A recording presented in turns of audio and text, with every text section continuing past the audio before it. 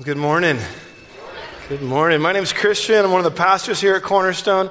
It's a pleasure to get to preach this morning. What we're going to be doing is we're going to be continuing our time in the book of Hebrews. And what I want you to do, even as I say a couple introductory statements, keep in mind what we were just singing. Did that conjure up in your mind, whether it was an actual picture or just the thoughts of Jesus high and exalted and lifted high at the throne of God right this moment? Hold that in your head, because that's exactly where the passage we're going to look at this morning starts. We're going to be in Hebrews chapter 4, the last three verses 14 through 16. Bear with me. I can hear my voice is already a little raspy. Hopefully it'll hold out. Maybe the 11 o'clock we'll get the whisper voice, but you guys hopefully will get to hear me. But we've taken a break the last couple of weeks from the book of Hebrews. And actually, as a matter of fact, starting next week, we're going to take a break again as we begin our Advent series. And I'll tell you more about that at the end. So stick around. I would just encourage you as a regular practice, unless you absolutely have to leave for work or something, the end of the message is not the end of the service. So please stick around, because especially after we sing a song at the end, we're going to be talking about what we're going to be doing at Advent time. And I'm excited about it. But I'm also really excited about what we're looking at this morning in Hebrews chapter 4, because I think it actually does a really good job of tying together both what we've been talking about over the last few weeks and then what we're going to be talking about next week, starting with Advent. We've been talking a lot about rest the last several weeks. Chris Hay did such a good job the last couple of weeks talking about how establishing regular rhythms of Sabbath rest, that 1 out of 7 day rest, is one of the greatest ways that we can demonstrate that we trust in God to meet our needs, not just in our own efforts to meet those needs.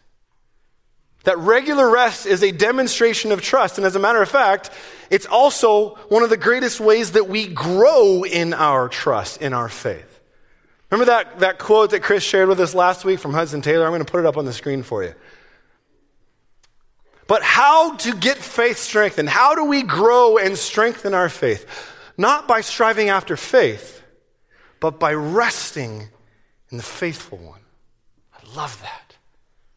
We grow in our trust not by trying to trust more, but by resting in the trustworthiness of God. And if that's true, then knowing God and knowing why He is faithful, how He's demonstrated His faithfulness, is of ultimate importance for our lives. And that's exactly what Hebrews 4 verses 14 through 16 is all about. Would you read this with me as you look along in your Bibles or up on the screens? Since then we have a great high priest who has passed through the heavens, Jesus, the Son of God. Let us hold fast our confession, for we do not have a high priest who is unable to sympathize with our weaknesses, but one who in every respect has been tempted as we are, yet without sin. Let us then, with confidence, draw near to the throne of grace, that we may receive mercy and find grace to help in time of need. That's what we're going to be looking about, these three verses this morning. That really, I would say, kicks off the main course of the meal of the book of Hebrews. In these verses, he really launches into this idea of Jesus as our high priest. He already introduced the idea of Jesus as high priest at the end of chapter 2 in the passage we looked at several weeks ago when Spencer was up here teaching. But here's where he doesn't just mention it as something he's going to come back to. This is when he comes back to it. And he's going to spend from this point in 4:14, basically through the end of chapter 10, in this prolonged discussion of what does it mean that Jesus is our great high priest. This entire 6-chapter section is about answering two main questions. First, what was the role of the high priests of Israel? And then second, how is Jesus' role as high priest even better? And he's going to talk a lot about that, and we're going to just try to get the ball rolling on that discussion this morning by looking from this passage at 3 aspects of Jesus' high priesthood and what they mean for us. And here's the 3 aspects we're going to look at. Number 1, if you're taking notes, this would be a good thing to write down. Number 1, Jesus as our high priest has passed through the heavens. Second, as our high priest, Jesus is sympathetic and sinless. And third, Jesus, as our high priest, has made a way for us to draw near to God. That's what we're going to look at. And then by way of application, there's 2 commands in this passage that we'll unpack at the end. But first, in verse 14, what does it mean that we have a great high priest who has passed through the heavens? What does that mean? This entire 3-verse section is really loaded with temple imagery, with tabernacle imagery. And so we're going to spend a little bit of time talking about that tabernacle. The big idea is this. Just as the high priests of Israel functioned in the tabernacle that was built during the days of Moses in the wilderness, and then later in the huge glorious temple that Solomon built in Jerusalem, just as those high priests functioned in that tabernacle, so Jesus as high priest functions in an even greater tabernacle. The tabernacle that God instructed the people to build in the book of Exodus was basically a big 2-room tent in the middle of the tent city of the millions of people of Israel. I have a picture I'm going to show up on the screen for you. This is a cool painting, a rendering that somebody did. A friend of mine gave me a big poster of this when I graduated from college, and for years I had it up in my office because I just loved how it's visualized. I loved the sunset kind of lighting, the little lamp lights in all the little tents, but the thing that draws your attention is that pillar of fire over the tabernacle representing God's presence as the great spotlight in the middle of the camp of Israel. I've thought about it where if you were a kid growing up in the wilderness years of Israel and you woke up in the middle of the night, maybe because you had to go to the bathroom or something like that, the little bit of light that would come streaming in through the hole, the slit of the door of your tent was not just the ambient light from street lights or things like that. It was the light coming from the glory of God dwelling over the tabernacle. What would that have been like? But basically, in the midst of this whole camp, it was this big 2-room tent with a big courtyard surrounding it. You can go to the next slide real quick. This next slide kind of flips the perspective over a little bit and just shows us more of a floor plan of what was going on in that tabernacle area. We're going to leave this up just as I talk through these next couple things. In this tabernacle, the place where God dwelt in the midst of his people, the people of Israel were allowed to come into that courtyard on the outside as long as they were ritually pure, as long as there's nothing that had defiled them. They could come into that courtyard, but they could go no further than that big altar of burnt offering right after the entrance. And when they came to that altar, that's where one of the priests would assist them in offering up a bull or a goat or a ram or something like that as a temporary covering for their sins, so that even in that separated way, they could dwell in God's presence. Only the priest could go further and pass into the first room of that tent, the holy place. They could go in there each day to trim the wicks of the 7-branch candlestick that was in there, but they could go no further than that. Because the most holy place of the tabernacle was where the Ark of the Covenant was. That ark, that gold inlaid box with a solid gold lid that had 2 graven images of cherubim on the top with their wings outstretched. That solid gold lid, does anybody know what it was called? What was it? The mercy seat, exactly. It was called the mercy seat. And God said that within this whole tabernacle complex, right there between those cherubim, that's where I dwell. That's where the glory of God dwelt. In between the cherubim on the mercy seat of the Ark of the Covenant. And only one person could go into that holy of holies, that most holy place to approach God's presence. The high priest. And only on one day of the year, Yom Kippur, the Day of Atonement. And only for one reason. To bring blood as a covering for the sins of the people. It worked basically like this. In Leviticus chapter 16, we read about the instructions for the high priest on the Day of Atonement. You can read it more later, but let me just summarize it for you.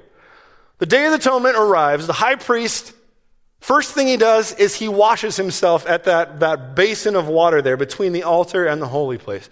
He would put on his high priestly garments. Then he would go to the altar and he would sacrifice a bull. Then he would take some of the blood of that bull, and he would pass into the holy place, then pass through the big ornate veil or curtain that separated the holy place from the most holy place. And he would come into the very presence of God, and he would sprinkle 7 times some of the blood of that bull on the mercy seat. Then he'd go back out. And he'd come out to the altar, and this time he would sacrifice a goat. And he would take some of the blood of that goat, and he would pass back through the holy place, through the veil, pass through the veil into the most holy place, and likewise would sprinkle the blood of the goat on the mercy seat. The first thing he did with the bull was to cover his sins, to atone for his sins. The second time he went in with the goat was to atone for the sins of the people. And once he had done that, he would go back out, and he would not enter back into that most holy place for 1 full year until the next Day of Atonement came. And everything that he did on that day had to be done so carefully and so quickly, because the high priest, for as high and lofty as his position was a sinful man just like the rest of the Israelites. And it was not safe for him to linger in God's presence. So he needed to get in, get out, and do it right the first time, or there would not be a second time. Now, when you pull this back for a second, you think about it in light of the overall biblical story. You think back to like what we read about in Genesis chapter 3, how God would walk with Adam and Eve in the Garden of Eden in the cool of the day. And you go, hold on a second, this doesn't sound nearly as close and intimate. Compared to the way that God dwelt with his people before sin entered the picture, the way that God dwelt with Israel in the tabernacle was much more limited and separated and, frankly, really bloody. I've often thought that the job of an Old Testament priest in Israel would much more resemble a modern-day butcher than like what I get to do for a living. It was hard, bloody work, and it was all just to maintain a very limited interaction between God and his people. And all of that limitation was necessary because of sin. God created us in his image to share in his presence. But he also warned us that by disobeying him, it would result in death. Sin results in death. And God, being a just God, cannot just overlook sin. He must punish it, and punish it with the severity that our sin deserves. This kind of offends our modern sensibilities. You read through some of the things that God had the people do to cover their sins, and it's like, man, God, you're kind of harsh. He's just got a short fuse, and he's prone to overreacting, and so he says, here's what you got to do. More, I think what the issue is that we tend to downplay the severity of our sin. It's not really that bad. Just say you're sorry. That's what we do with our kids, right? Just say you're sorry and move on.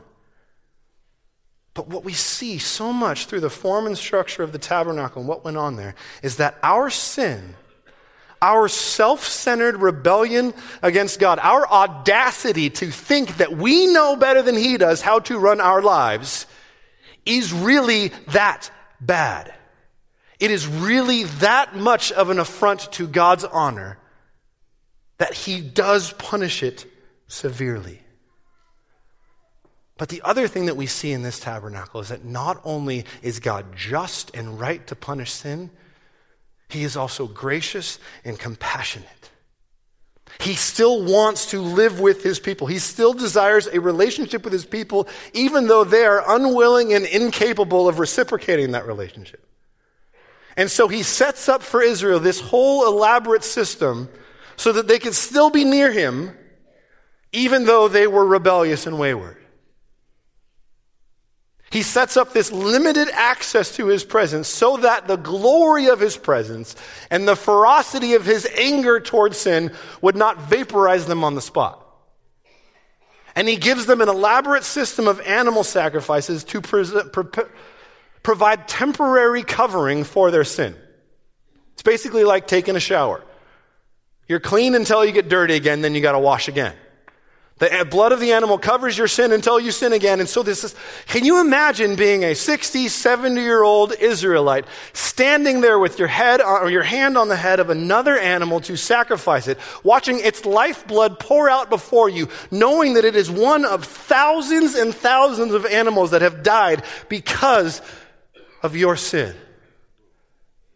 You would see from that sin is a very big problem. Everything about the tabernacle was meant to reinforce two seemingly irreconcilable truths. Number one, God wants to be with us. He does. But second, our sin creates deep, deep problems for that relationship. It damages that relationship in a way that we cannot repair in and of ourselves. Everything that God gave his people through the tabernacle and the sacrificial system was good and holy and wonderful and temporary. It was always meant to point towards something better. And what the author of Hebrews is doing here is showing us the better has come. In Jesus, the better has come. Look again at verse 14.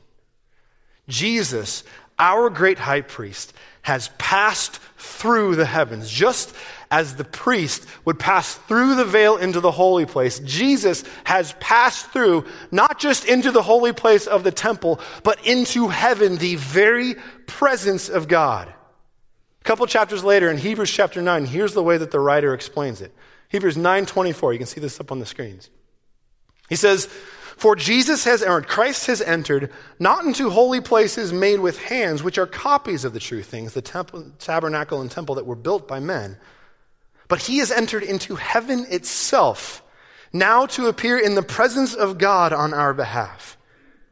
Nor was it to offer himself repeatedly as the high priest enters the holy places every year with blood not his own. For then he would have had to suffer repeatedly since the foundation of the world. But as it is, he has appeared once for all at the end of the ages to put away sin by the sacrifice of himself into the very presence of God, not just with the blood of bulls or goats, but with his own blood. And unlike the former high priests, who had to get in and get out as quickly and carefully as possible from God's presence, look at the way the writer describes Jesus' position in Hebrews 10. Hebrews 10, verses 12 through 13. He says this, "But when Christ had offered for all time a single sacrifice for sins, he sat down at the right hand of God, waiting from that time until his enemies should be made a footstool for his feet. In coming into the greater presence of God to offer the atoning sacrifice for sin, he didn't have to get out and wait till next year. He sat down there in God's presence. Jesus Christ has entered into the presence of God in a greater way than any high priest ever has, ever. Because he is not just another high priest. He is the great high priest. He is the Son of God." Look at verse 15. He says, "For we do not have a high priest who is unable to sympathize with our weaknesses, but one who in every respect has been tempted as we are, yet without sin." This is that second point, that Jesus as our high priest is both sinless and sympathetic. The sinlessness of Jesus as the high priest is in stark comparison to the previous high priest. If you look just the next couple verses after Hebrews 4, the first couple verses of Hebrews 5, here's what the writer says about the other high priest. Hebrews 5, verse 1.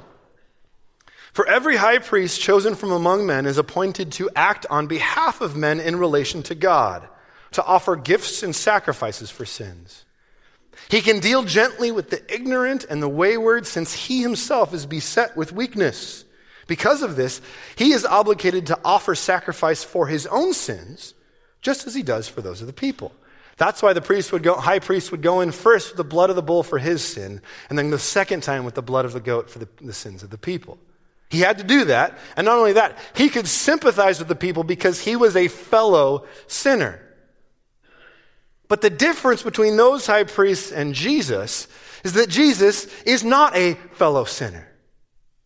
He's still able to sympathize with us because he's been tempted in every way as we are, but he never gave in to that temptation. Now, some have argued on this point, asking the question, can Jesus really sympathize with us if he never sinned? Does he really know what it's like to be in our situation? I mean, yeah, he was tempted, but he never gave in. He doesn't know what it's like to give in. So does he really know what it's like to be in our position? It can be like in some ways be where if you're struggling with like substance addiction and someone who's never struggled with that before comes to you with all this advice about how to quit, you can be like, what are you talking about? You don't know what you're talking about. You've never dealt with this. Or if you can remember back to being in high school and that one kid in your class who ruined the curve for everybody else. Or that you have some really hard algebra test or something like that. And then afterward, they're sitting around the lunch table and you're going, oh my gosh, there's no way I passed that test. And that one kid who you know aces everything goes, oh man, that was a really hard test, huh? You're like, don't even start, man. Because you're going to pass and all of us are going to fail and you're going to ruin it for everybody else, right? Is that what it's like with Jesus? Is he the curve wrecker for us? There's a guy you might have heard of named C.S. Lewis who is pretty good with this whole words thing. And in his book, Mere Christianity, he talks about this very issue. I'm going to read this, a little bit of a long quote, but it's so dang good. All right. He says this. He says, no man knows how bad he is until he has tried very hard to be good. A silly idea is current that good people do not know what temptation means. This is an obvious lie. Only those who try to resist temptation know how strong it is. After all, you find the strength of the German army by fighting against it, not by giving into it. He's writing during the time of World War II at this time. You find out the strength of the wind by trying to walk against it, not by lying down. A man who gives into temptation after 5 minutes simply cannot know what it would have been like an hour later. Go on to the next one. I love this. That is why bad people, in one sense, know very little about badness. They have lived a sheltered life by always giving in. We never find out the strength of the evil impulse inside us until we try to fight it. And Christ, because he is the only man who never yielded to temptation, is also the only man who knows to the full what temptation really means. The only complete realist. In other words, Jesus is able to sympathize with us precisely because he does not share in our weakness. Because he has not given in to temptation. He alone knows what it's like to fight the full force of temptation to the very bitter end. And nowhere do we see this reality more clearly than when Jesus is praying in the Garden of Gethsemane on the night before his crucifixion. You remember that? After the Last Supper, instituting the Lord's Supper, washing his disciples' feet, they go out to the Garden of Gethsemane, and Jesus goes off by himself to pray. And he gets on his knees and he cries out and says, my Father, is there another way? He knows that in just a few hours, the full wrath of sinful man is headed his way. And not just the wrath of sinful man, but even more than that, the wrath of God against the sinfulness of men is going to be poured out on him too. And it just about breaks him. He asks his Father, is there any other way? My Father, can this cup pass from me? Nevertheless, not what I will, but what you will. And then he says again, my Father, is there another way? He says a third time, my Father, if this cannot pass unless I drink it, if there's no other way around this, there's only to go through it, your will be done. He fought the temptation to exit his Father's will to the very bitter end. And he stood up from his knees. He wiped the sweat and blood from his brow. And he walked confidently and unwaveringly to his crucifixion. And our world and our lives have never been the same. Jesus fought the temptation to exit the Father's will to the very end. He is the perfectly faithful one. If for us it's not about striving after faith, but resting in the faithful one, do you see now what it means that Jesus is the faithful one? He was faithful to his Father even to the point of death. And then 3 days later, he rose victorious over death. It could not hold him down. 40 days after that, he ascended to the right hand of God in heaven as our high priest, as the perfect, once-for-all sacrifice to take away our sins. And then he got to sit down and stay there. And now Jesus, our exalted great high priest, looks to us and says, come with me. Come with me. Our great high priest has made a way so that we can now draw near to God like he has. Look at verse 16. This is that third main point. Let us then with confidence draw near to the throne of grace. We see here, Jesus isn't the smart kid who ruins the curve for everybody else. He's not the one who succeeds and leaves us in our failure. But for all who trust in Jesus Christ, regardless of your background or your age or your race or your gender or your income level or your immigration status or your successes or your failures, whatever it is, for those who trust in Jesus Christ, he stands in heaven on our behalf, representing us to God. That's who he is. And because he has succeeded, we can share in his victory. We can draw near to God through him. As a matter of fact, you see that word that's put there, we're to draw near to the throne of grace? Many commentators think that with that phrase, throne of grace, the author is trying to make a direct connection or a direct connection to the mercy seat. That solid gold lid of the Ark of the Covenant where God's presence dwelt. He's trying to make that connection in the minds of his people. The idea is not that like he's telling them to literally get on the next boat to Jerusalem and don't matter what anybody says, blow past security and make a run for the Holy of Holies in the temple. He's not saying that. But he's saying that just as Jesus has ascended to the very throne of God in heaven, so now we can follow him confidently. And do it confidently. This would have been completely mind-blowing to his Jewish audience. You mean to tell me that because of Jesus Christ, I can now have greater access to God than the high priest in Jerusalem? Yes. You can have greater access to God because you have a greater high priest. Jesus has opened up the way for us to draw near to God. Even more than that, Jesus is the way that we draw near to God. Remember what Jesus himself said in John 14:6? I am the way, the truth, and the life. No one comes to the Father except through me. That is a very exclusive statement that Jesus makes right there. That he alone is the way to God. That is a verse that people throughout history have tripped over and said, I cannot accept Jesus because he says he's the only way. But I hope that from what we've looked at this morning, you see why he makes that claim. Jesus is the only way because he is the only great high priest. He alone is the sinless, sympathetic Son of God who has wrestled with temptation all the way to the bitter end and knows it better than we do because he never gave into it. Jesus alone passed through not just the veil of the temple to go into the Holy of Holies, but into the very presence of God in heaven. And he's the only one who got to stay there, sit down and remain there.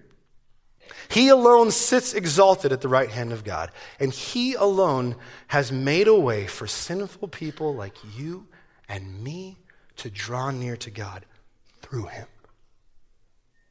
Jesus, our great high priest, has passed through the heavens. He is sympathetic and sinless. And he has made a way for us to draw near to God. So what do we do with this? I mentioned in the beginning, there's 2 commands in this passage. Look back at verse 14 and we'll look at the first one. Verse 14, he says, since then, we have this great high priest who's passed through the heavens, Jesus, the Son of God.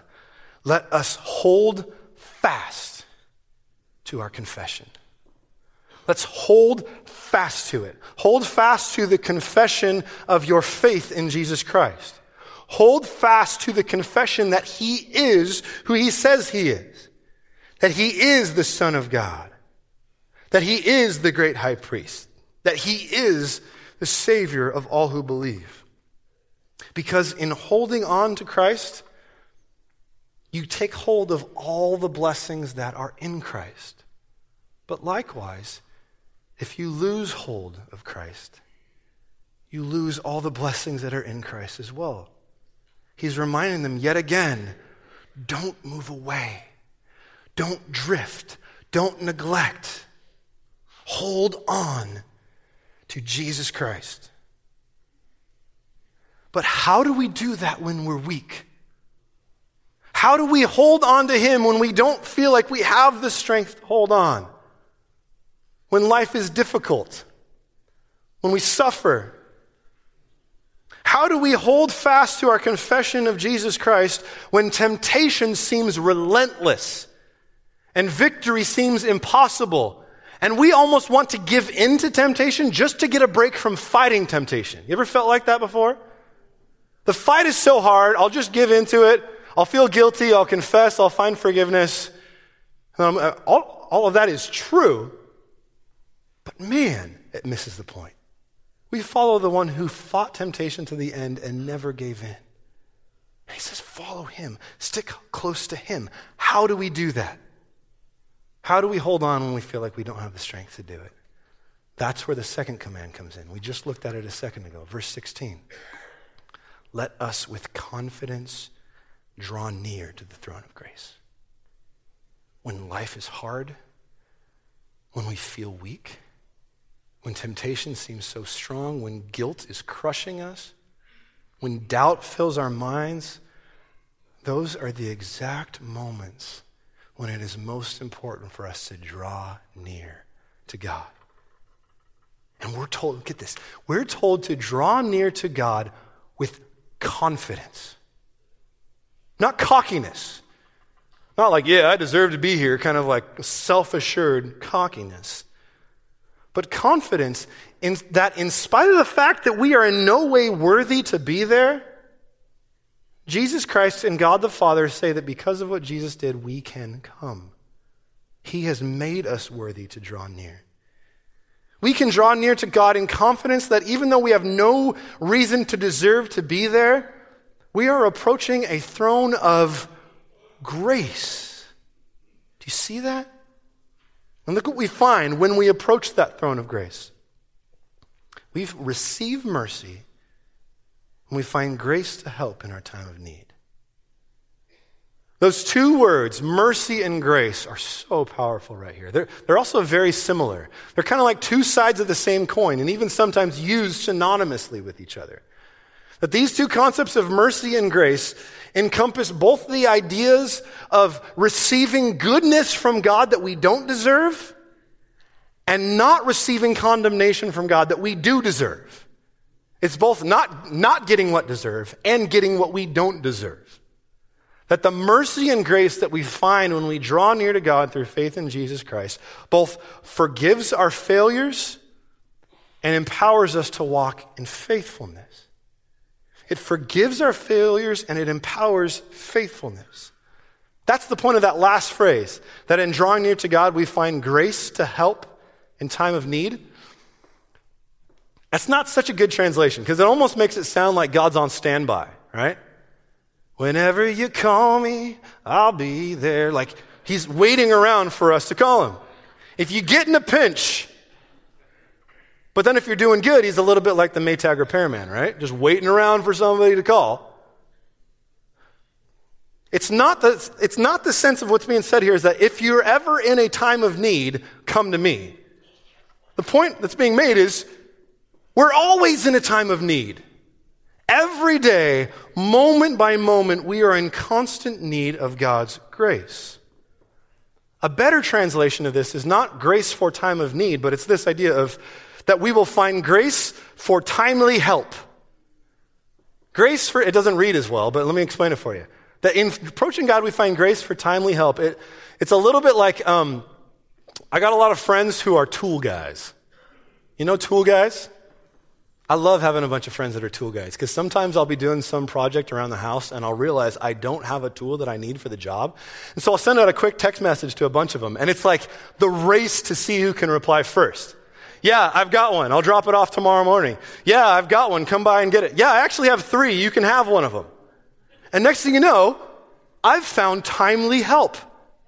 I've found the tool that I need for the job. As a matter of fact, that's what makes it where for some of these guys, buying tools is almost addictive because they love the feeling that whatever job they might need to do or whatever job anyone might need to do, they've got just the tool for the job.